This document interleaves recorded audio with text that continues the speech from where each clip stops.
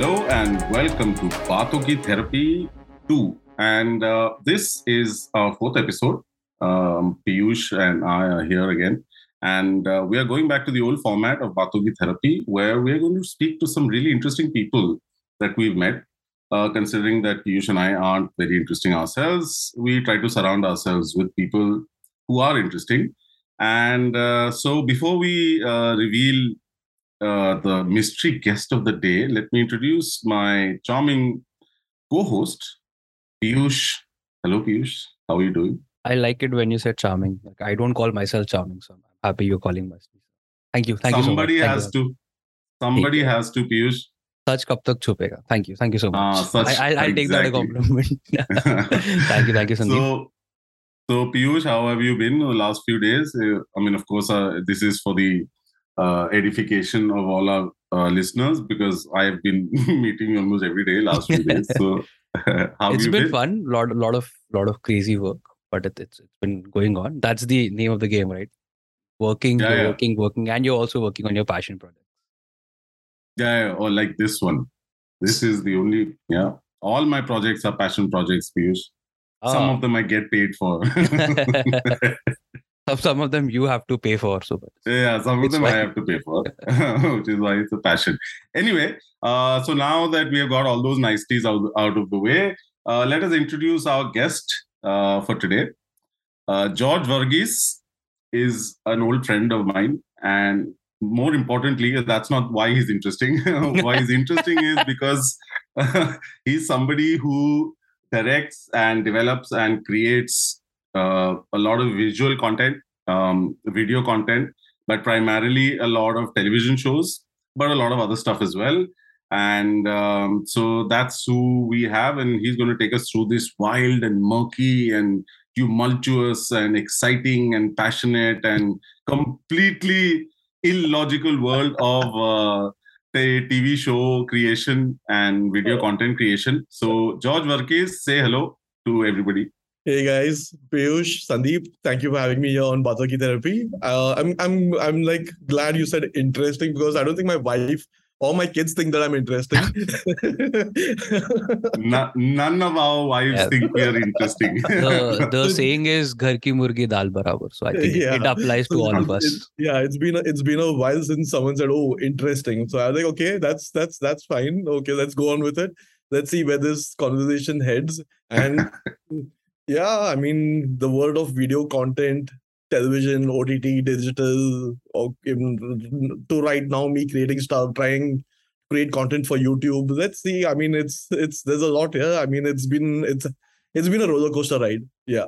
I think that touches on a very interesting question that I had. I think I've asked again. I keep on saying I've asked it to everyone. Everyone who's been on the podcast in this iteration and the Baaton Ki Therapy 1 as well. Like, how do you introduce it? Like when you go out to people, when you meet someone, you're meeting me for the first time.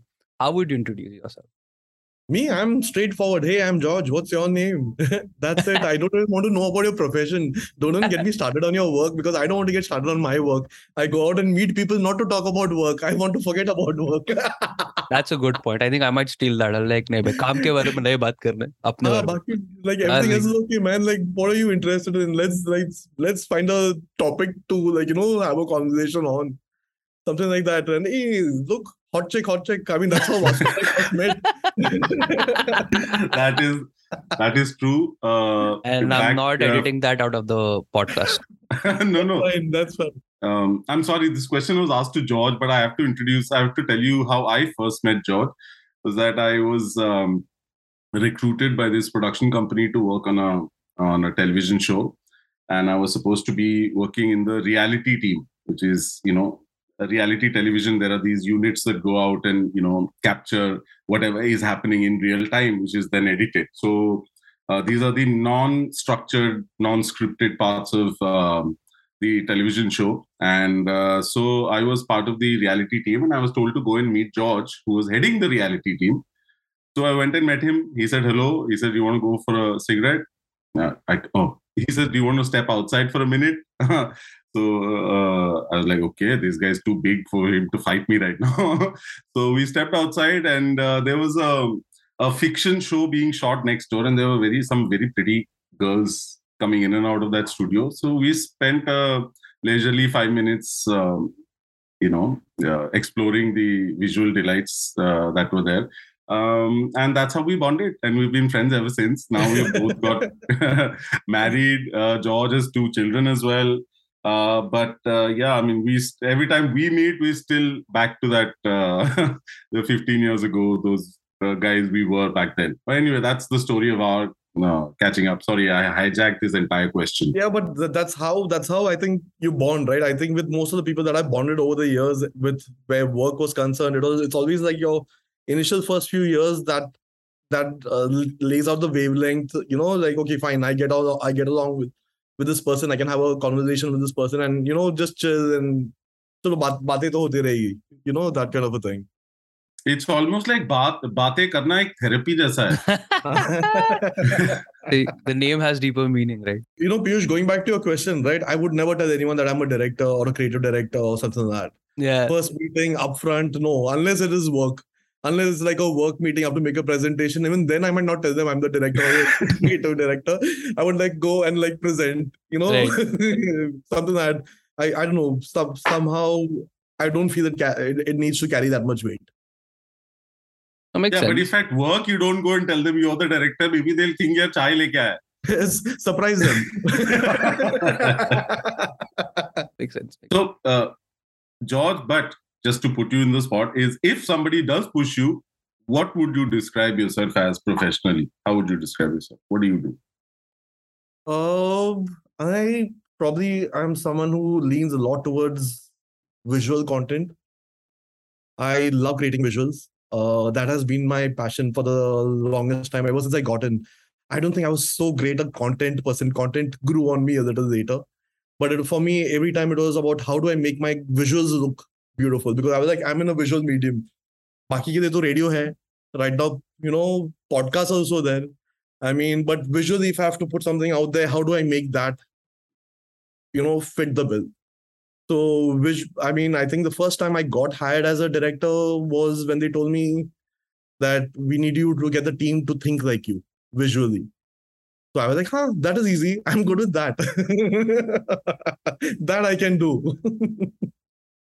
Yeah, I mean, that's true. Visual content is a field by itself. I remember when way back in the day, one time I was traveling on a motorcycle with a friend. We were passing these fields, and I saw this tree. It had no branches, no leaves on the branches. It was just a dead tree. But as I was passing it, was wide vistas. The tree was in the sort of middle ground. There was a background. It looked like a nice bokeh effect, a nice track shot. And I looked at it and said, "Hey, that's a nice looking tree." And my friend who was sitting behind me on the motorcycle, he's not from this point of view, and all he saw was a dead tree. And he says, "No, that's not a good tree. It's a dead tree." I said, "No, but look at it. It's so beautiful because the way the shot comes and all that." So when we look at these things, it comes from a point of view of how does it translate visually as an effect. So when other people look at it, it is just reality as it is. So I think I think that's true, right? Like it's two things. When you write something, we all have gone through this. When you see a movie that is based out of a novel, you always think, oh, novel was more descriptive. You could because you're imagining things. But putting that visually, I can only imagine how difficult that is. Like just to portray something, and then again, perspective. For you, it was a beautiful tree. For someone else, it was a dead tree. Right? No, I think that makes quite a big, and it's a big take on, right? Like that's what I feel like. Visually presenting something, directing something. Again, steering a ship. That's what my understanding is when you talk about a production team or someone who's creating, or a creative director or TV director or anywhere. It's like you're steering a ship. And again, as you mentioned, when you said that, all the guys should have your creative vision or should think like you, it's easy. I don't think it's easy personally. I think it's a very, very tough task. What does that entail when you say that everyone needs to think like you? So it's basically what they liked was the whole lateral aspect of how I represented things visually. Right. If I could take a sentence and put it out there and, put a perspective to, like you said, mentioned perspective earlier, right? Right. I give it my perspective about how I want to think about it. similarly, like with each person who was working on my team at that point, and they were like really talented bunch of kids. Yeah, I mean, they were. But I had like 5 people on my team, each handling their own segment, and they had to go out and shoot their stuff. So before they went out and shot, they would discuss their ideas with me, and from there, it's like you tell them, okay, you're like literally shooting what the words in the script are. Why not take it a little above? Why not change that way of looking at things? Why not give it a little dreamy aspect? It's fashion you're dealing with. I mean, that show was entirely on fashion. Right. So when it comes to fashion, it's like it's about I think dynamic visuals, and how do you make that happen? That's the main thing. It's so the whole thing with them was to like give them reference points, not Right. only like take them through about how to, okay, what else can you do with this idea? Break it down, take it. Can you do stop blocks? Can you do some other kind of treatment that, or a edit pattern that can make it look very different? How do you prop it differently?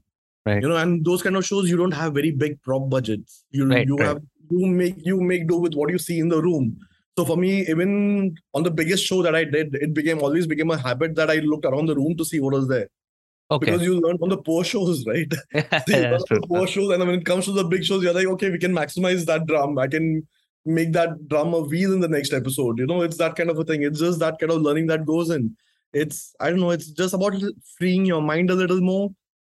And plus, I think I would, because for me, I was heavily influenced by music videos in the 90s. Okay. With MTV and MTV coming in, Channel V coming in. I think I spent most of my time watching music videos and watching movies. And I loved music videos because there the visual element was very high. People would take a song, right, and then they would picturize it any which way that they chose to make it look that, so that it would fit the song, right?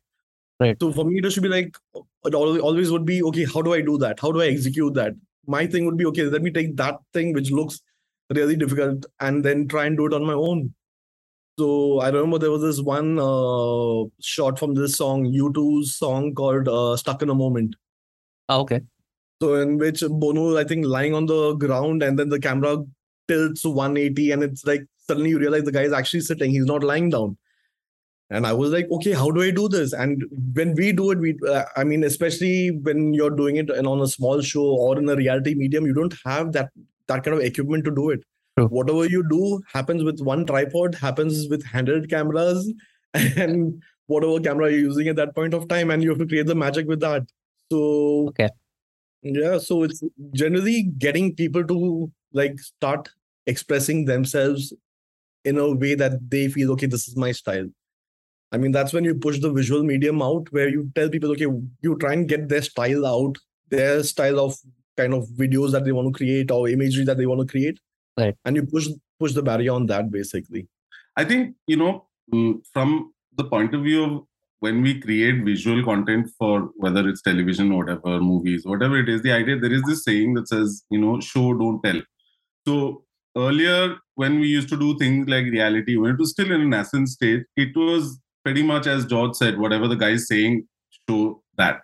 But then what happens is there are different components to this thing. There is an audio, there is the interview, there is the visuals, there is the edit pattern, how you put it together, and so on and so forth.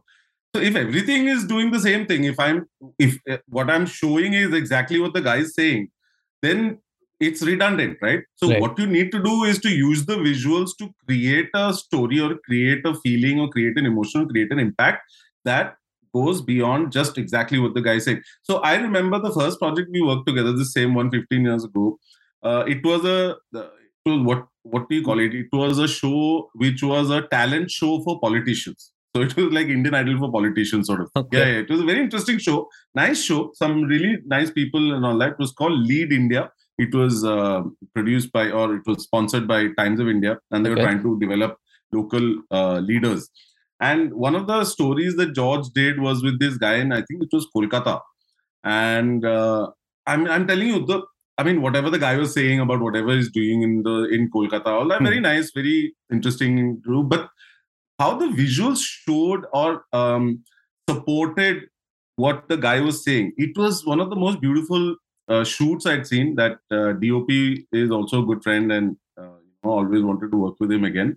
But that frankly, when I saw that story, I was really jealous of George. I was like, what the hell, man? This is very good. This is excellent. So to bring that visuals to another level, which is beyond just exactly supporting what the interviewer is saying, that I think is where your vision comes in, where you are able to translate that story into a visual medium. And that I think is what George does really well. Translate those stories into a visual medium is to create an experience out of it. I mean, I think that's the thing. It's like, why just window shop? Just immerse a little more into it. Yeah, exactly. I think you touched on a very, very good point. I think I did. Again, we have talked about this quite a few times, and also George, you mentioned it offline as well, that you've been in the industry for quite a while. Sandeep was talking about 15 years ago when you were doing a show, so I'm assuming you've been around for some time. Like, how did you got into this? Like, I'm pretty sure 20-30 years back there was no, let's do a film direction course, let's do this. You have an education, you do an MSc. I mean, I think 22 years ago when I got into it, I think it was the year 2000. I will backtrack to like a couple of more years of me into college in Xavier's, and I'm 18 years old, and all my friends knew what they wanted to do. Everyone had a clue of what they wanted to do except me. I had zero clue. They were like, okay, I had no idea where my interests were. I was just, I was in college. I was enjoying. I was having the time of my life over there. Right. And then suddenly that came this question of, okay, what do you want to do? And I was like, hey, why are y'all asking me that question? Y'all are my friends. Don't do that to me right now. Mostly everyone knew what they wanted to do. And in my family, like my dad came from a theater backdrop. So he used to do Malayalam theater. And my brothers were both, when they started out their profession in their career, they were both graphic animators. So I was like, okay, I don't want to be in front of the camera. I looked at my brothers. I was like, okay, I don't want to be doing a post job which requires me to sit in a chair, all this for a long periods of time. And in the 90s, when I used to watch them rendering, it used to take like 3-4 days. And all that. I'm making something, and to see the output, it will take me like 12 hours, 24 hours, and I was like, this is like taking a lot of time. I don't think I have the patience to do something like that. And then I started exploring. So it just happened that I was like, okay, I met a few people from the industry, and they were like, okay, why don't you just do your course so you understand a little bit of it? So I did my XIC course. And actually, during the course, I started working as an assistant director on music videos. So so that's how I got in. That was my first step in. And I think your first few years, at least for me, made me feel like, okay, am I doing the right thing? What am I doing? And I still ask myself that same question. Even after 22 years, I'm like, what am I doing? I'm like, am I even supposed to be here at times? Because it is a challenging field. It is all about you. I mean, especially if you're an independent professional, it's all up to you how you take your career, where you take it. Right. So I remember my dad telling me like, dude, are you sure you want to do this? Why are you doing this? Why don't you look out for a proper job? We were discussing this in our first episode, George, and I was telling him that when I started, in the mid 90s, so I was doing projects, not jobs. We used to have projects at that time, and my mom tells me, "ये तो सब ठीक है, but do it as a part time, get a job." This is like a hobby, like painting, making TV shows, all that. I'm going to add to this question. Basically, the question is, what are the delights of being in this profession, and what are the challenges? As in, what are the things that you like, and what are the things that you absolutely hate? What I don't like, what I like, and what I don't like. I mean, I think the first thing that I like is I can set my own benchmark. I love to up it every time. I do not like to repeat what I've done. So that's the only way I can keep it interesting for me is if I keep challenging myself. I mean, that's been the thing that I've enjoyed. The delight of it is the travel. The amount of travel I've done around India with this job has been amazing. I mean, I've seen a good 23 to 24 states, and I've met people from around the country, and it's beautiful. I mean, I remember like in the year 2000, I was like, I need to do my course plus let me put in my Canada immigration form, and that would have clicked by say 2005, and then by 2005 I would have been out of here. But till 2005, I mean, the only three places I had seen was Bombay, Pune, and Goa. And that wasn't representation enough for me to go out and tell anyone that, dude, I'm from India and this is what it is like. But now, I mean, I traveled through the country for a good, like, I think 10 years. I've been to like some amazing places, and there are a lot of beautiful places over here. And now, if you have to talk to me about a conversation about India, I mean, dude, bring it on. It'll be so beautiful to like just run you through my memories, and you could tell me whether that place is like still the same or not. Things have changed over there, and things change over time. Right. The challenging the other part is, I mean, I think is when you're dealing with a lot of people. True. Now, when you're dealing with a lot of people, you need to manage a lot of ideas, viewpoints, emotions, all those things. So that is, I mean, initially I was pretty much headstrong and I got into everything like a challenge. And now I like, everything was like, karenge, yehi karenge. Because, when you start out, you are as a director and all, you're like, you have to be able to put your arguments across, and you need to be able to have a viewpoint on things, and you have to strongly feel about it. And then when you strongly feel about it, to unfeel it is not going to be so easy. So I mean, you have to be able to deal with people, managing people. I mean, yeah, there can be like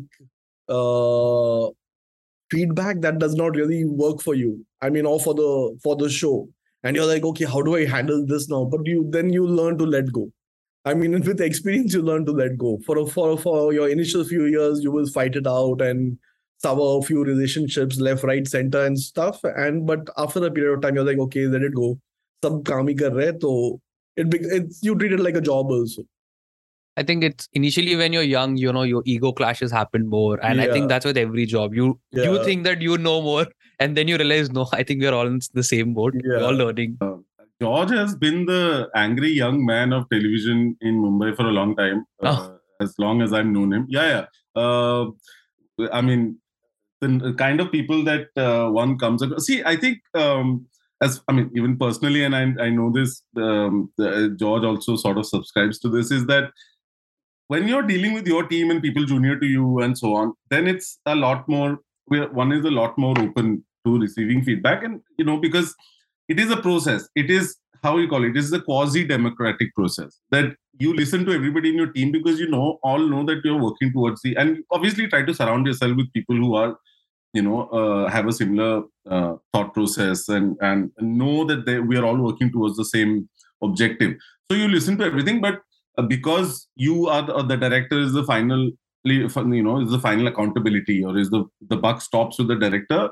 What he or she says goes, right? Most of the time. But you are, or should be open enough to receiving input. What happens is that what actually cheeses you off is a lot of external players, a lot of people come in, and once the show is being made, when it is actually being made, then it's a different matter. But then everybody becomes a critic. And then everybody has a 2 cents point of view, and they try, a lot of people shut their minds to other people's or the director's point of view. And then somebody's sitting somewhere, there are Grant Panjandrum sitting there and passing judgment on the kind of work you did. And that sort of initially, it's like, "Arey, ye kyun medal kar raha hai? Theek hai yaar, hum kaam hi kar rahe hain. Why isn't anybody seeing my vision," and so on and so forth. But then eventually, as George says, one grows up and understands that everybody who is giving you this feedback is also part of the process. Is a cog in the wheel, and they are also, for the most part, trying to do their job only. And one should treat that with some sort of respect. But of course, there are challenges in that as well. But yes, I must tell you that George is when you don't cross George at work, he's an extremely intimidating person. Like the immortal words of Bruce Banner, you don't want to see him angry. You won't like him when he's angry. Yeah, but that anger is something like I have to work on throughout. I mean, it's much better than what I was 10 years ago. Because right now I'm like, can't be angry, don't want to be angry. And it's like, sometimes it's just not understanding what is in front of you and then reacting to it. So you can be caught off guard by things and not realize. And then it's only later in retrospect, you realize what played out and how it played out kind of a thing. But yeah, coming back to it, again, the delights would be like, the people that you work with. There are talented people from like all across India that you meet. Okay, while you're working in Bombay, and one skilled after the other, whether they are in content, whether they are behind the camera, manning the camera, whether they are editing, and they are very few and far between. Not everyone you meet is going to be like, your style of shoot or your style of edit or, what you like seeing and bold enough to try something new. And probably the frustrating part would be like, as an independent professional, trying to get a next project. Right, of course. Yeah, I think Sandeep pointed, right? Like it wasn't a job; it was project to project that you always work on. Yeah. When you mentioned, I think this is something from a post-production point of view that I have seen not in recent, but I've seen in films throughout my career as well, where suddenly the direction of the project changes, the look, the feel, and I'm not sure. Again, for us, it's more, it's the director's point of view that has changed. But I'm assuming there were external factors where suddenly again, as an example, the Life of Pi, right? That basically took one of the visual effect company down because suddenly the director wanted to change the look and feel of the fire elements and the simulation, which is a very costly affair to do, right? In post production. How does that again that's a very different scale, but in your day to day or in your profession or in your experience, how do you handle that when someone comes along and says, "Yaar, ye acha hai, but I think mere ko na aisa chahiye." So how do you deal with these situations when you're knee deep into actual shooting and you're knee deep into all of that kind of work? Very calmly. now very calmly. Let us not be beat around the bush here. Now George takes it very calmly. Yeah. So it's at that point, it's more or less like talking it out. You find a halfway point here. You have to find a halfway point. You can't. There's because the person who's going to come and ask for that change is probably the person who puts in the money. Right. It's straight on that. Yeah, of course. I mean, and when that happens, you try and you figure out a middle ground. You try and figure out like how best can you like make it work without losing the essence. But yes, there will be that 19-20 ka farak that we say. That happens. That is seen, and at that point of time, you have to be equipped to like make changes. I mean, something that they're asking on ground. If I might not have the equipment to pull that kind of a visual off or that kind of a shot off, or that kind of sequence off. So I mean, you can't waste a day of shoot because you don't have that. So you might as well like. And especially with your digital and your television zone, you're shooting maybe 1 or 2 episodes a day. Oh, wow. So you don't have the time to mess around there. And your schedule is going to be like, you're going to be shooting 18 days, you're going to shoot 32 episodes and come back, or 36 episodes and come back. Yeah, that makes sense. Yeah. So you have to find a middle ground. I'm not like, I'll have to be like a Karan Johar to say, nahi hoga, then there is weight. I don't think I have that kind of clout, to be honest. No, actually initially, as when one starts off and one is young and full of vim and brio, is that this is my vision and this is the way it goes. But what one realizes as one grows older is A, it is not my money that is going into this. B, the least you can do for somebody who's actually as invested in this, like people who are putting money into it are at least as invested in the show as the director who is getting paid to do this. So the minimum one can do is at least consider what they are saying respectfully.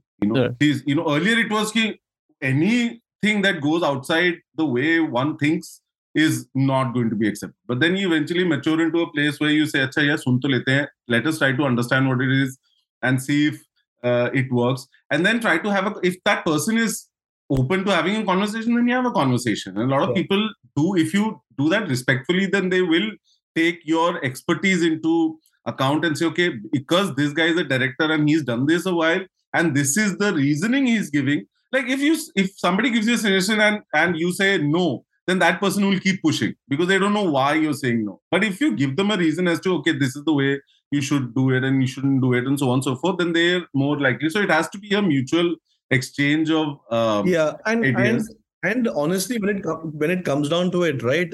When you're on field, you're shooting, your mind is set, you've done your shot breakdown, you know what the visuals are trying to get and all that, and you've like basically you've given into a vision and you're following that perspective now, right? Just then trying to get another perspective going, it takes some time. There is obviously a little resistance to that initially. Like the last show that Vasu and I did together, we had a fight about the same thing. Okay. Yeah, many. Like about content, about process, about visuals, all sorts of things.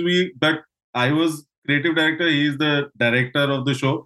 So we had very similar perspectives in most things, but there would be divergences. And we wouldn't say fight, but yes, we've had conversations about it. I think we're both too old to get into heated discussions anymore, and we've been friends for too long. But and I definitely wouldn't take Tonga with somebody like George. He's way too strong for me. So physically you can't do that. But what I'm saying is that we've had conversations, and at least now we've got to a point where, see, it's about how much you respect the other person also. Okay. So my next question is basically, how does a day look for you when you're deep in direction versus a normal day? Oh my God, it begins off with a lot of nervousness because no matter how many times you've done it, you know you're going out on shoot and you can't fuck up. Okay, so you need to know that you got all your eggs lined up. You need to know that your team has all their eggs lined up. You need to know that, at least the creative team, like they need to know that this is the plan for today. This is what we are executing today. They need to know it without looking at a piece of paper. Everyone needs to know that, okay, this is what we're going to do today. I mean, for me, it's like waking up in the morning, I feel butterflies in my stomach. By the time I get out, I'm like sitting in the car, I'm quiet. I will not talk for the first probably 1 hour till I get to the studio. Okay. And there, when I meet people, then I have to open my mouth and say hi. But I'll wait. I'll say hi, but I'll call for a cup of coffee. Because I need something to spike me up and get me started over there. And then it's a 12-hour shift. You're going to be like shooting from 9 to 9 or 7 to 7, or sometimes if you're really unlucky and things go wrong, you'll be shooting for much longer. Wow. But luckily, over the years, the risk of errors have not terribly, in a big way gone down. So I've never had to face too many technical issues over there. But yeah, I mean, your day is like, man, just getting there, bringing that energy from somewhere, because you have to run the flow. You got to like take the mic and then run the flow and get people going. You're talking to your technical team and you're running them through the plan and the camp. You don't get too many days to rehearse these. These. It's like that. You probably get 1 day to rehearse all the episodes.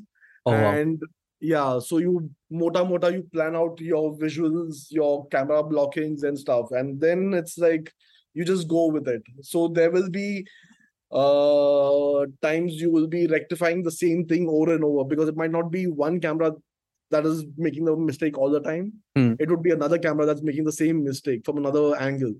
So it's like getting things pat on, getting people into that flow of understanding what the day is going to be like, and running that day like through on time. For me, as a director who's been into production as well, and plus who's tried producing on his own, I definitely don't want to spend the producer's money. Like, right. I don't want to waste his money. I don't want to spend too much, or by going over shift, which will cost him another half shift and all.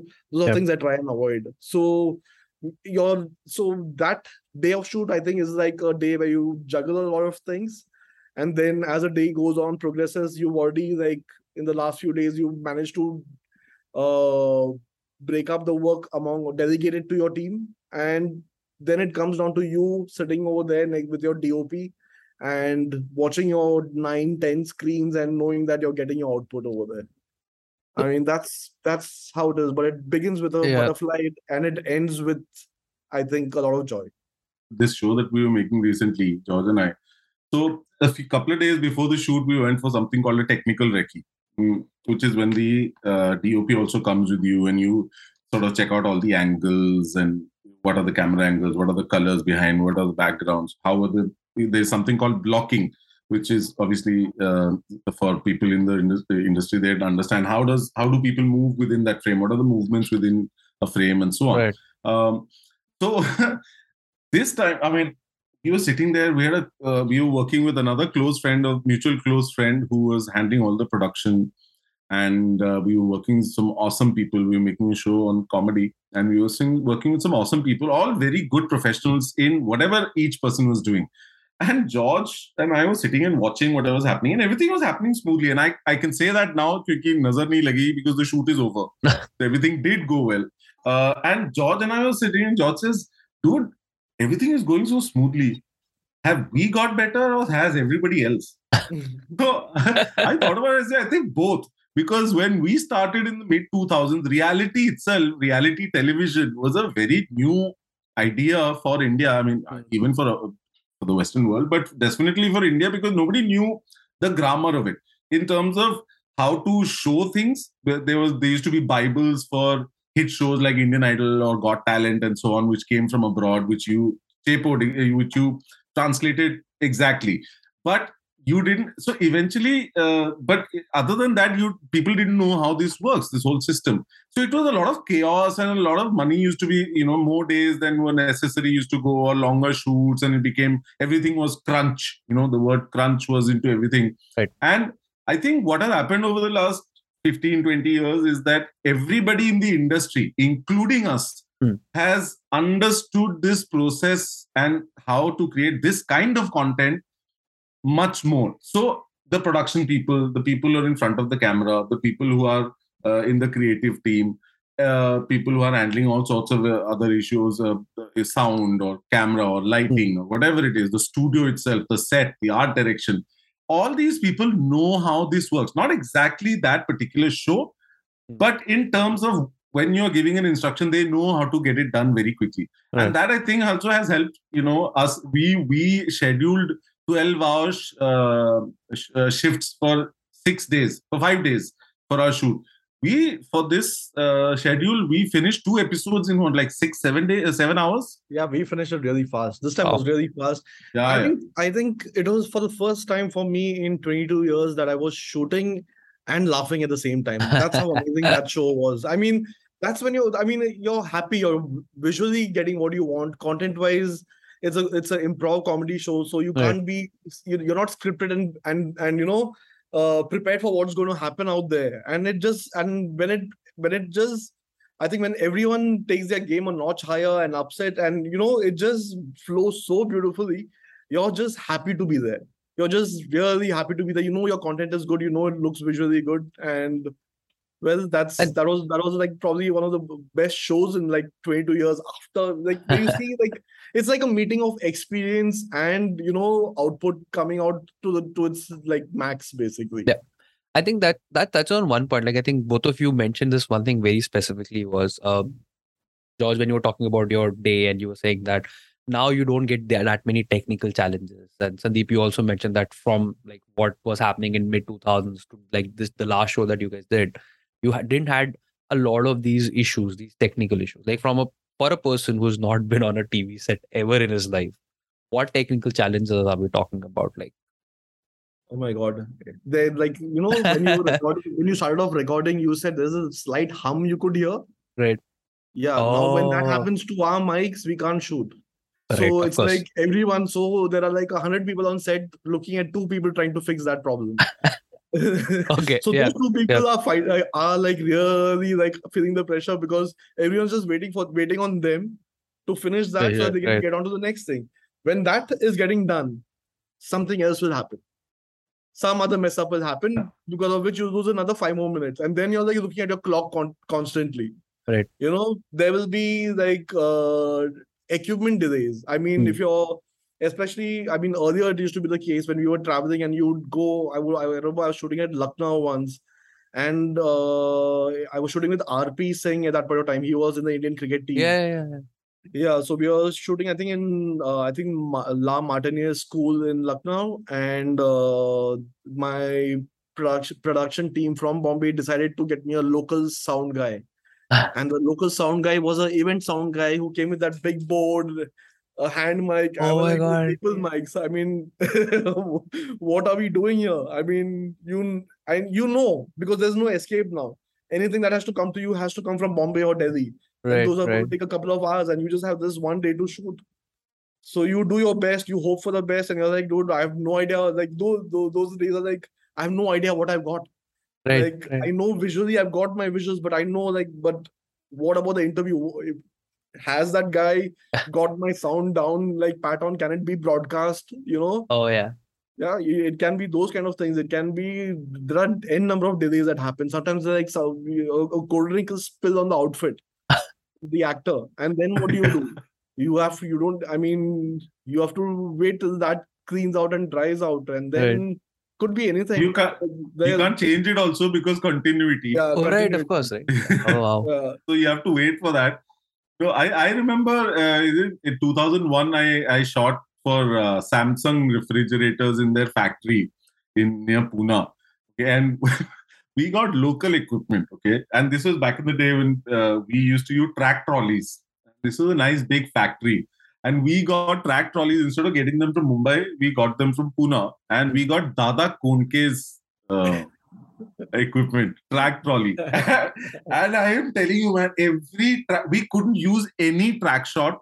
We couldn't use any track shot because the whole thing would shake like this. It was like actually, that track trolley was like actually sitting on a train. It would go, every shot was like this.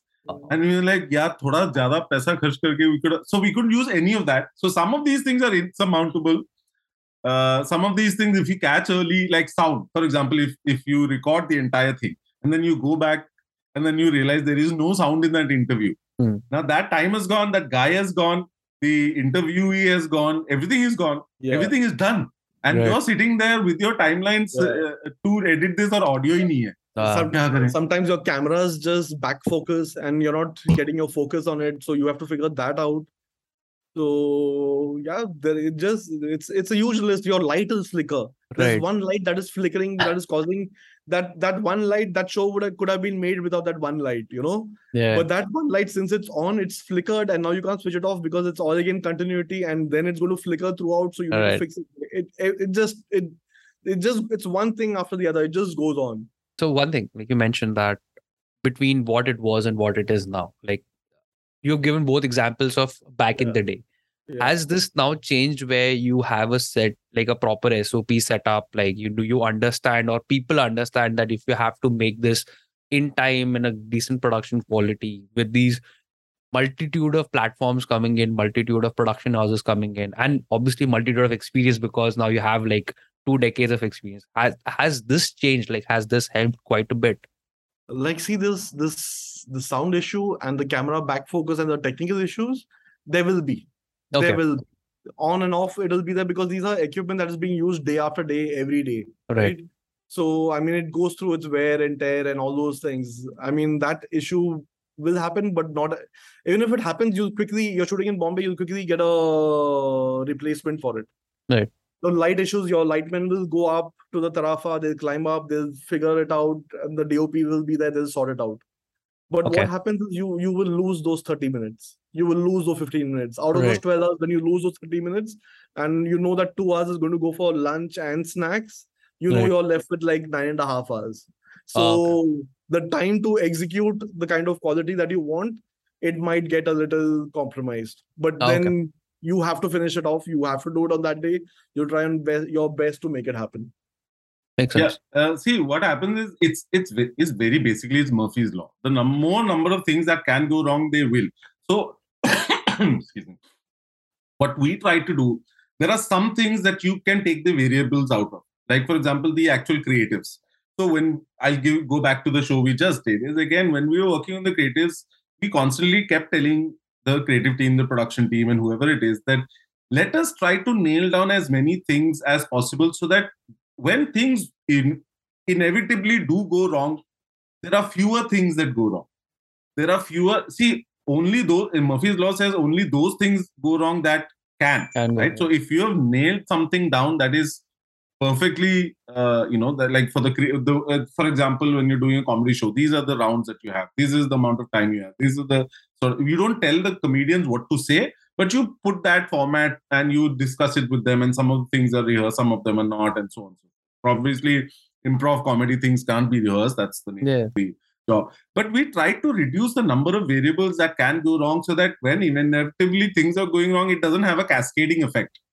So that you can concentrate on those few things. And, I think, yes, technical issues will happen. I think shooting an Avengers movie, technical things might go wrong. I mean, it's not as if things are, fine there. Yeah. But somewhere along the line, we have, and the industry has got better, and people have got, professionals have got better at and equipment has got better also. Yeah. Earlier we used to record on tapes, and there would be an issue with tapes, and so much. And now it's on a digital medium, so it's much easier to do it. So things have got better. Technology has helped people's understanding and maturity in this particular format or television getting better has helped. So things have got better, but obviously there will be issues, man, and you have to be able to deal with it. And I think over a period of time, we actually always try to find solutions. You need to have your plan B ready in case some so and so does not work out. Say you're feeling you've done a comedy round and that round does not work. You need to have a plan B. What are your options for plan B? I think somehow over the years you have gotten used to having a solution for everything. Right.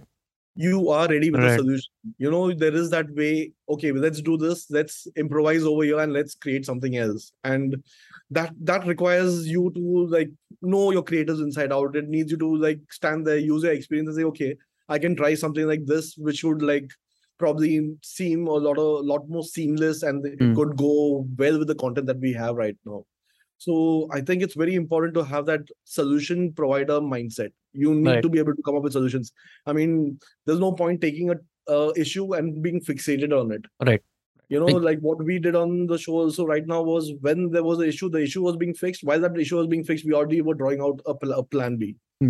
We knew we were ready. We were like, okay, let's not lose time. Let's just, figure out what's the best way to move forward. Right. I think that's very important. Again, as in the most infamous words, the show must go on, right? So you have to move forward. You have to figure out something that you might have gotten before, the solution already, or the other way where you have to find the solution, or live with some part of it. I think that's the other bit that you can do. Yeah. I mean, that's something I constantly tell my teams as well. Whatever creative work you want to do, we do it in the pre-production phase, where you're putting things together, you're putting the creative work together. You have it 100% foolproof on paper. Right. Your run order or your script this is what you're going to shoot. Everything has to happen there. When you come on flow, you need to execute, because your flow time is to execute and to execute to the best version possible. Right. And then you go to post and you take it a level higher. You clean out, you clear out, you color correct, you play with it, you add the mood, create the emotion, all those things. Right. But on flow, I don't think you should be trying to come up with a different creative, because you've had those 45 days. Might sound like a little less, but it's okay. You can still put the best things forward and then go ahead with a plan with, It also depends on the kind of content you're doing. For example, George, you will be really interested. George is master of culinary television. He has done. No, I'm not even kidding. Have you heard of a show called Raja Rasoi or Anya Kahaniyan? Yeah. He directed it. Oh, seriously? I've done a few episodes in season 2. So I've done part of season 2. But that is amazing. That is one of my best shows. Seriously, both me and my wife, I'd watched the whole show twice.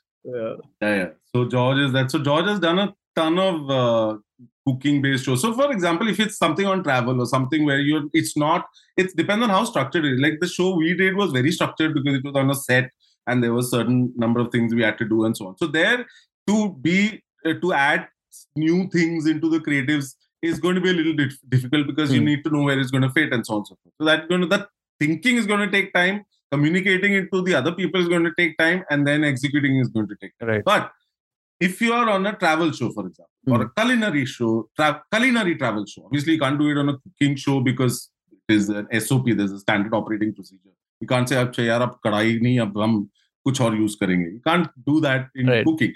But when you're doing something like travel, then the kind of story, suppose you come across a story which is really interesting. So your mind needs to be open and quick enough to be quickly figure out, Acha, these are the shots that you put together, and this is the story I can get, and these are the bites I get, and this is the angle I get. So you need to have that constant ability to think on your feet in that kind of show. Yeah, and that's the most challenging. It's the most challenging, but it's like when you overcome that part of it, right? Yeah. It's the most euphoric thing that you could do. I mean, you feel like you are God. I mean, that's the. It's that kind of a thing because because you could be somewhere in Ahmedabad shooting and you know very little about the place. You are seeing it for the first time today, and suddenly you see something in front of you which you feel, okay, I can incorporate it in the story. In the story, but how do I incorporate it? I mean, it's that 5 minutes where you just sit, you think, okay, this is my visuals A, B, C. This is my edit pattern that's going to happen. And let me try and pull this off. I think that's the most fascinating part when it comes to non-fiction, where you can't plan these things, but you're out there, you see it, and you figure out a way to make it part of the story. And it happens on the spot. It is a lot of quick thinking, and I don't know, it just wires you up so well. When you're out there, you just connect and you just connect into that place if it's a travel show, and wow, it's like you can really bring that picture out, Wow. Yeah. I think that again is a very good segue to my next question. And since you've mentioned it a couple of times, the new project that you have worked on, and the show, the culinary show Raja Rasoiya or Kahaniya, if I remember that correctly, I think I would want to know what interesting projects apart from these two, what you have worked on. And again, the same point you mentioned, like you are in a very new place, you're bringing out the stories. What has the journey been like that on those shows? Oh man, it's been a whole range of shows. So for me, the thing was I never stuck to doing one thing too many times. Like I have done one season of Splitsvilla. Oh yeah, I've done 2 seasons of Style in the City. There were 3 seasons. I didn't do the 3rd season. I did 2 seasons of it. And it's so the thing is when you're doing a show which is absolutely new, right? Like Style in the City was for travel and living. It was a show on travel and fashion. How do you put the two things together? So I mean, with that, while you're exploring the city, like say you land in a place like Lucknow, and Lucknow, as soon as you're there, you're standing in front of you're standing in front of one of those old gates. What was that place called? Imambara. You're standing outside Imambara, right? Okay, yeah. You see this cycle and this what do you call that? Cycle rickshaws passing by. Hand rickshaws, yeah. Yeah, you see the cycle rickshaws passing by. And then I remember this was like for one show, I just looked at it and I was like, dude, this place takes me back in time. How do I introduce this place visually that way? Right. And then I was like, okay, let me shoot visuals and then I'll reverse the entire thing. So my entire opening for Lucknow was taking shots that had a little movement and then incorporate a VO which said that with the moment you come to Lucknow, it takes you back in time. Right. So I mean, you bring the essence out through that. So I have enjoyed each and every travel gig I've done. I have done a very interesting show which didn't do well in when it had come out. It was a show called Mahayatra. But that took me all over the country. And you see me, I will always come back to the travel aspect. Right. Because for me, that was something that was the perk of working in this field, basically. So Mahayatra took me through the 4 dhams. Oh. It took me to over 500-600 temples all over the country. And I mean, when you're out there and you kind of like when you go into like, when you're along the Char Dham, you will connect with the mythologies. True. You will come to temples, you will come to places where it'll be said that this happened over here. You in whether in Mathura you'll have I had this really like 8-year-old or 7-year-old boy who was kind of like a sadhu, who was sitting with me under Yamuna Ghat at Mathura, and it was hot, so we had taken shelter on the river bank. They built an enclosure to keep you cool.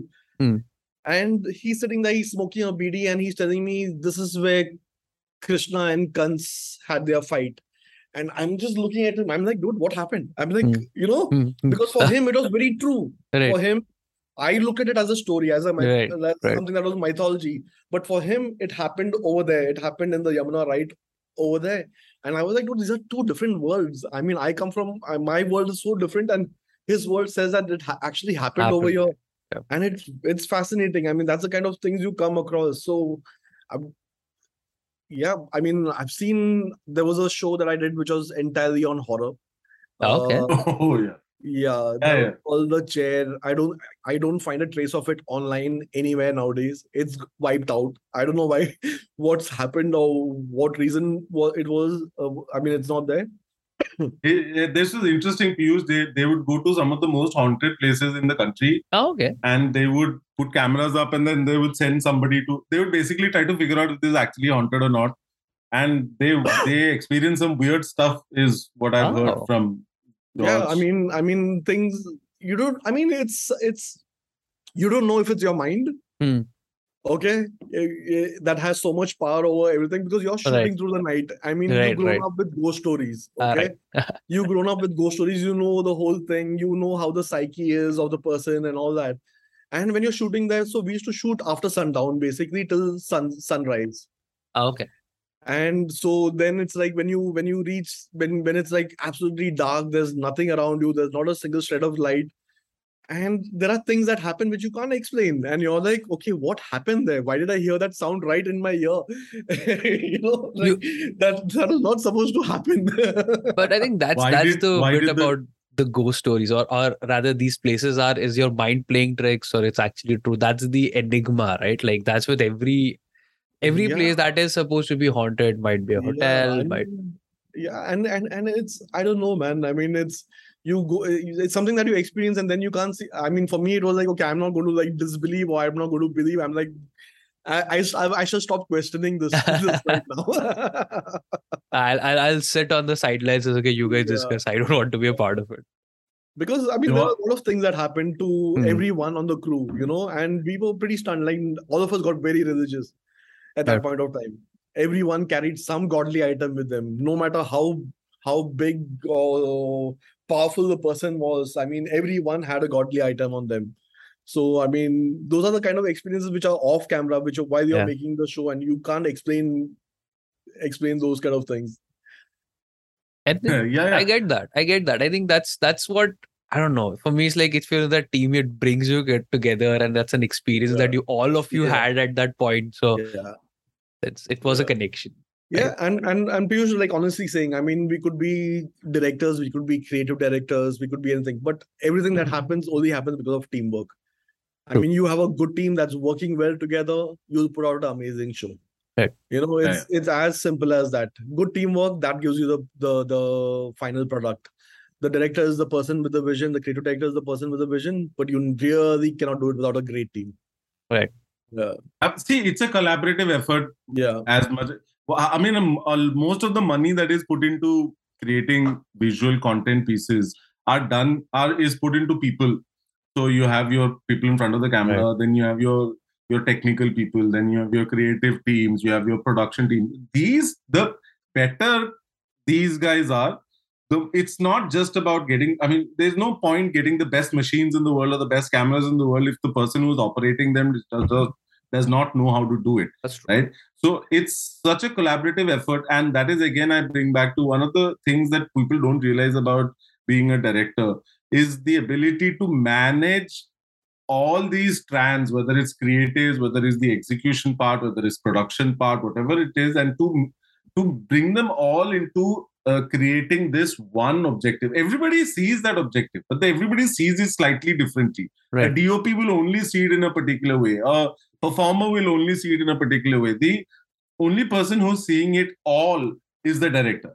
Right. All aspects of it is being seen by the director, and that is where the directors were. Yes, the creative aspect, yes, definitely 100% you have to be creative, otherwise there's no point doing this, because you're not a reporter.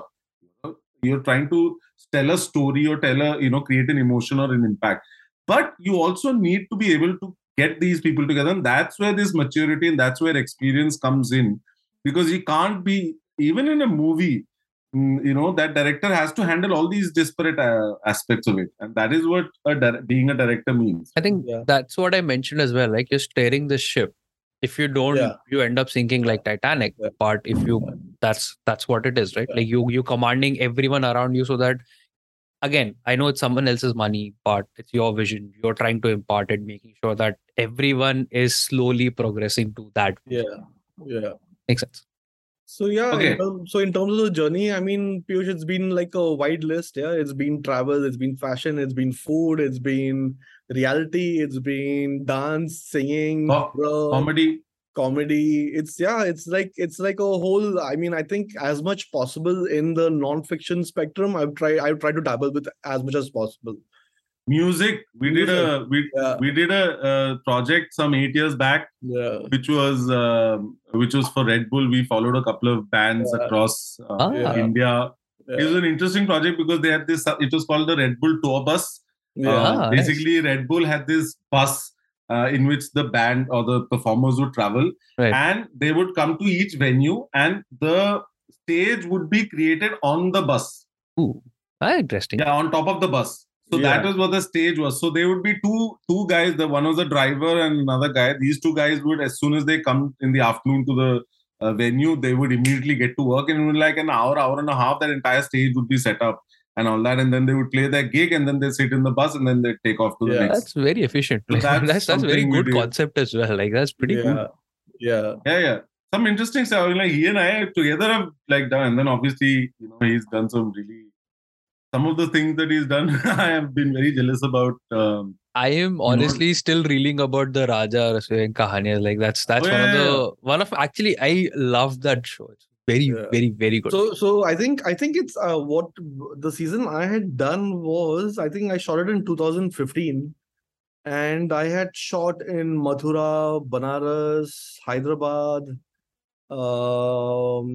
Andhra, and a lot of these, I think probably Tamil Nadu as well. Wow. And it's beautiful. I mean, because not only are you like shooting the food, you're eating it as well. You're meeting lovely people as well. So you're getting the best of all worlds at that point of time. You're traveling, you're eating, you're well fed, and you're getting good content when you're shooting it. You're just max trying to figure, okay, how much closer. Like for me, whenever I did food shows, I was like, okay, food is about your 5 senses, and your viewer needs to get in touch with that. They need to hear the crackles. They need to, you have to explain what it tastes like, how it feels in your mouth, look, touch. Everything needs to come out. Your taste, the aroma, everything needs to get out to the viewer, and you need to bring that out. So I mean, for me, when it anyway came to shooting food, my favorite was like get on the macro lenses and get in as close as possible. Like get in and then do a little bit of movement. How do you make this look beautiful? Tell me, have we gone way off track? I don't think I give you straight answers to any of the questions. We haven't. No, man. If you gave straight answers, this would be a damn fucking boring podcast. It would be like an interview call, like we're on a Zoom, we're interviewing for a job. So there was this for this show that we worked on, Piyush, Lead India, that talent show for politicians. There was one guy. So generally, we'd each have one person we would follow, right? But there was this one guy that both George and I had separately followed. His name was, what was his name? The story was that first time I went to shoot with him, this guy was the most boring person in the world. I am not kidding. So we do a shoot. I start at 7 in the morning. I do an entire shoot in Mumbai and all that. Yeah. We go to town. We're in Grant Road. We do this, that, and the other. Then finally we have to do an interview. So the video diary, whatever it is. Mhm.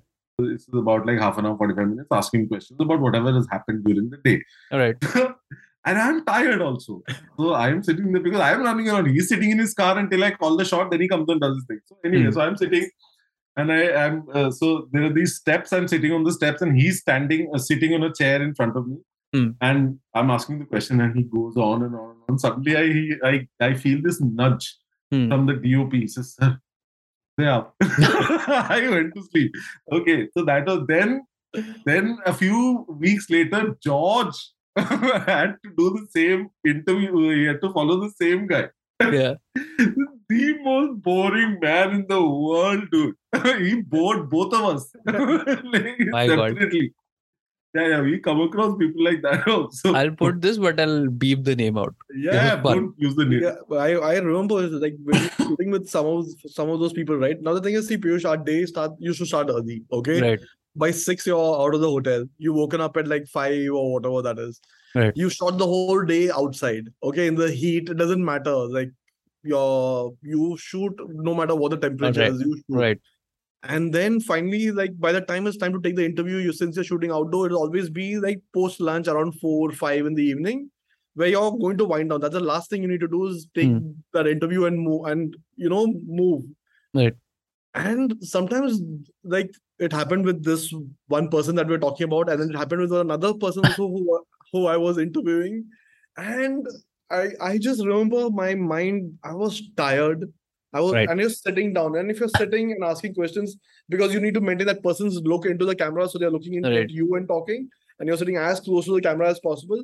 Now you can't move from there, you can't stretch, you can't do anything. Okay, so by that time, fatigue has like caught up with you, and you will ask a question, and then you pay attention to the first question, the first answer, and you realize, okay, it's 5 minutes long. Second answer, another 10 minutes has gone. By the time you ask the third question, right, you've gotten used to the start and the end. And between you fallen asleep. Like I completely imagine. So the moment I heard the person's voice stop, right, I should get up. I should like next question. Because in interviews there is this rule of thumb that if you want somebody to keep talking, you maintain eye contact. Keep nodding. They'll keep talking. And the moment you want them to stop, you can't obviously tell them to, unless you know the person and he's a professional, then you say, "Acha, talk it, wrap it up." But if it's an interview, then you can't tell them to just fuck off. So what you do is you look away, you do this, you close your eyes, you look something, and that person's train of thought sort of comes to a station. Hopefully. But with this guy, some people, they don't care whether you're not looking at them or not. They have got an option. Somebody asked me a question, I will answer it fully. I'll take my opportunity to make sure that I answer the whole thing. Yeah, perfect. Yeah. I think I'll move on to the next bit. Is I think when we talk about these professionals and the professions, right? And we have come a long way from when it started off, when you guys started off, and even when I started off. It's come a long way. There's a lot of structured stuff. There's a lot of platforms that you can get on. But I'd say I want to know, what are your thoughts and suggestions to people who might want to get into this line of work, or at least, I won't say be successful or that, but just get into it. What's the steps that you should take or you might want to take? I think your first thing is, where you educate yourself. Either you do it at a job or you do it at a course. That's your first step. Ideally, the course has to be something like that is known to like teach your basics pretty well. So, because the thing is, it's one thing sitting in the classroom and understanding it. I remember I was in XIC when I did my first gig as a assistant director. I was studying and doing that. And you have to do it practically. You have to. You can know everything else theory-wise, but till you see it done practically, till you see how the blocking is done, or how it's being framed, how it's being thought about, what are the sequence of events that go into it. I think that is you need to get your basics right. Your basic foundation should be your technical foundation should be strong. So you have to learn. I mean, your first few years, learn as much as you can.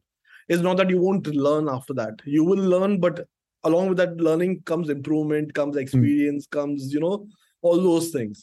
But your first thing is to know that, okay, you need to get the experience. So whether you do a course or you do a job, make sure you get your basics are strong.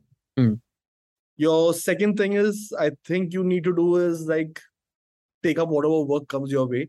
Okay. Especially if you're doing a project to project basis and not a job, like joining a network or something like that. Right. Because then you're on the ball, you're working constantly. But if you're going to be someone who's like aspiring to be a director or a creative director on field, who's there with the cameras, with the crew, then I think the more exposure you get, the more jobs you get. I think that is one thing that you have to keep at. Okay. Next thing is, while you're learning, while you're improving, build a portfolio. Okay. It's very important to build a portfolio. Like, you need to be able to, like, if you want to direct, you need to be able to show people that I have shot this. Right. This is what I have shot, and this is what my work is like. I mean, that's how I got my first director's gig. Okay. Where I was told that I need to make people think visually. That was because I was doing a show which was a very interview-based, format-based show. And there was no scope for visuals in it, at least the kind of stories I was doing. Right. And all I thought to myself at that point of time was, if I'm just going to shoot interviews and put it out, no one's going to like look at me as a director. Right. So what I started doing was, for each topic, I started making 30-second intros. And in that day of shoot, when I was shooting, I shot those 30-seconders. It was very lateral montages. Right. How do you think differently? Right. That kind of a thing. So once I was done with that show, I took those 30-seconders from each of those stories, and that became my reel. So makes sense. Then I could, because I don't think I've ever been someone who could speak about my work, but I could get you to look at my work and you would say, okay, let me get this guy on board. Right. And I think the most important thing which I really suck at is PR and networking. You have to be able to do that. Right. Using. Get your basics right. Build your portfolio. Learn as much as you can. Build your portfolio.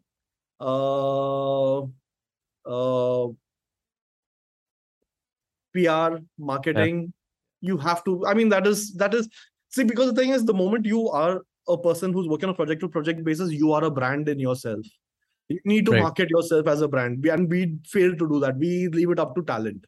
No, there is this. We came from this. I don't know. This is how we were brought up. Is that we came from this? You do your job well, be professional, do your job properly, and then people will know automatically because of your job. But that really doesn't work. काम नहीं बोलता, आप ही बोलते हो. Because sometimes can be problematic in your profession. Humility, modesty. No, it's not just humility and modesty. It's the other way around. It is arrogance that, my work is so good that it will automatically make people. Later you realize that it's not humility, it's arrogance in some ways. And Vasu, even when it comes to, I don't think it's arrogance. I think you should be able to talk about your work here. We should all be able to talk about our work. I mean, take pride in it and say, okay, this is what I do for a living. This is what it is. This is how I think about it.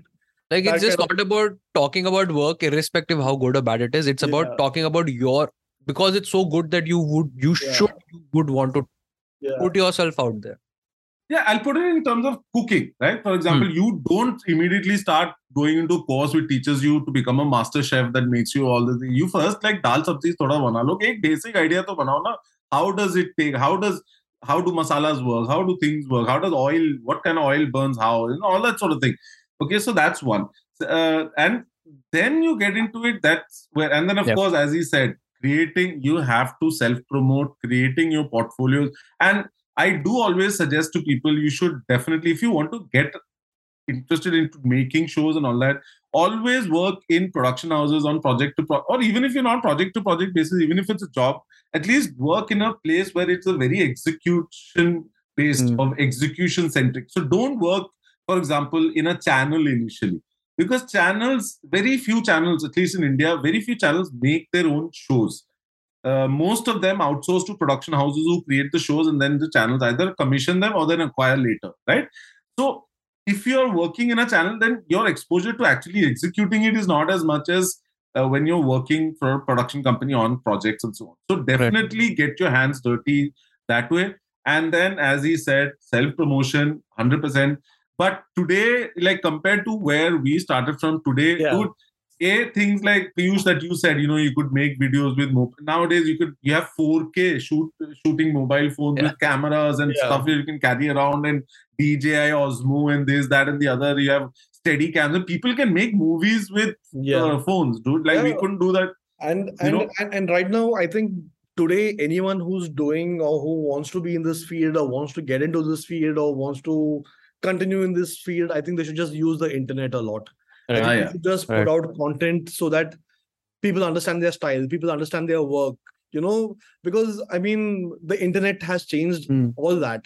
Because when I got into it, I mean, there was the only thing I knew at that point that I would ultimately become was a fiction director. Because that's all I saw. Non-fiction happened to me by default. I entered into non-fiction as a production assistant. And then I was like, oh, this is a different world altogether. And then reality came along. And then I was like, oh, this is again different. And it just keeps. Then there came the travel shows. So it's like, it just keeps evolving. You keep learning. And basically, what do you call, step in like toe-to-toe with time, like, change as the time changes. Right? Yeah. And today, I mean, if anyone who wants to get into this field, I think they have a phone at their disposal. They have the internet at their disposal. I think they can create and show people, okay, this is the kind of work I'm capable of without having any experience. I think you can start creating a portfolio before you get a job. And since we are talking about, showing to people or trying to put your work out, I think this is a good point where I would want to know how our listeners and our friends can find you, George. Like how they can get in touch with you, how can they see your work, where they can, get to know the creative genius of George. I think first place would be IMDb. That makes a lot of sense. I'm going to put that link in the description for the podcast. Is IMDb, where I have just updated IMDb and like finally like managed to put 22 years of work out there. Till now, there was nothing on it. I had not put anything. And then now it's like, it's something that I'm curating. I was like, okay. Wow. So you can do it yourself? Yeah, you can do it yourself. Oh, I'll do it, man. I haven't done it either. If you have a Amazon Prime account, you can go on and do it yourself. Oh. You need to give them proof, evidence, your name on the title credits, all those things. Just take screenshots and you can put it out over there.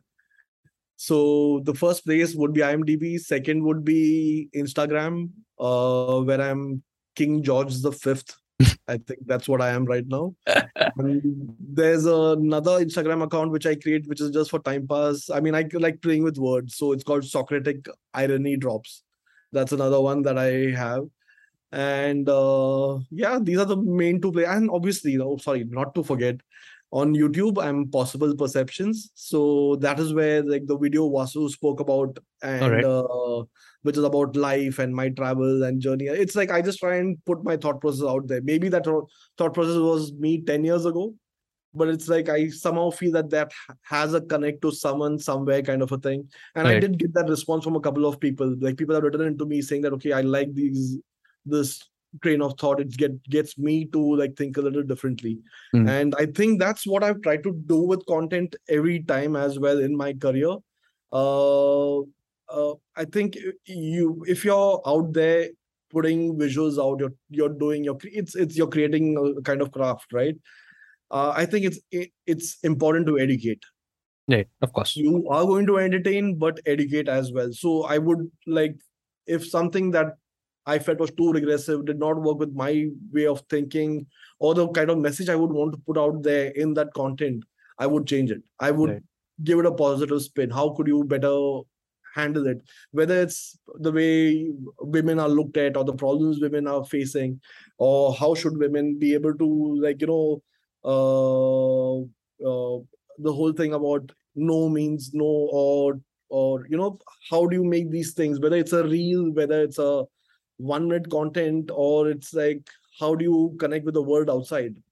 I mean, there needs to be a relationship or personal element that comes in over there where you say, okay, fine, this is me, this is how I think, and I'm still learning as I go on. Right. George, I think I would like to thank you from the bottom of my heart to show up, to be a part of the show. It is amazing talking to you. We had an amazing conversation. And I hope our listeners, feel the same. They enjoy the conversation and do check out the shows that you have done. Thanks, man. Piyush, it's been great being here. Thanks, Piyush. Thanks, Sandeep. And I enjoyed being on Baaton Ki Therapy. You can call me for another session anytime you all want. I think it was very therapeutic. I'm sure. good for this. And we can correct all the errors we made in this over there. In case I went away from the content that we were looking at, I mean, we can do it the next time. No, we'll definitely do more parts. Like, as if people want to hear, we'll definitely give them more parts for this podcast. Why not? Guys, do follow us on our Instagram platform at BKT2.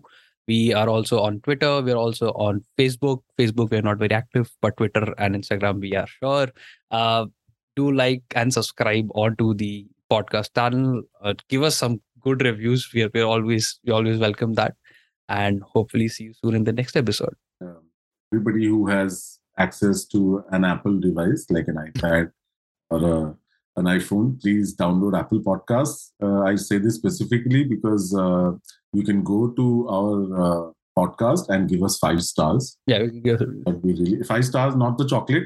The actual 5 stars. Hey, I don't mind the chocolate though. Sorry, you are diabetic. I need the chocolate. I can have that. Yeah. And everybody who doesn't have an Apple phone, please buy one so that you can go to Apple Podcasts and then go to our channel and click and give us 5 stars. So, I don't know any other place you can get 5 stars on podcasts. So do that on Apple and then give it, you can sell it again after that. But do this one thing. Okay. So thank you very much. That was interesting. And, we'll be bringing many more interesting people that we're going to talk to, primarily because Piyush and I aren't particularly interesting, as you saw our first episode. But yes, let our tribe increase. Yep. Take care. Bye.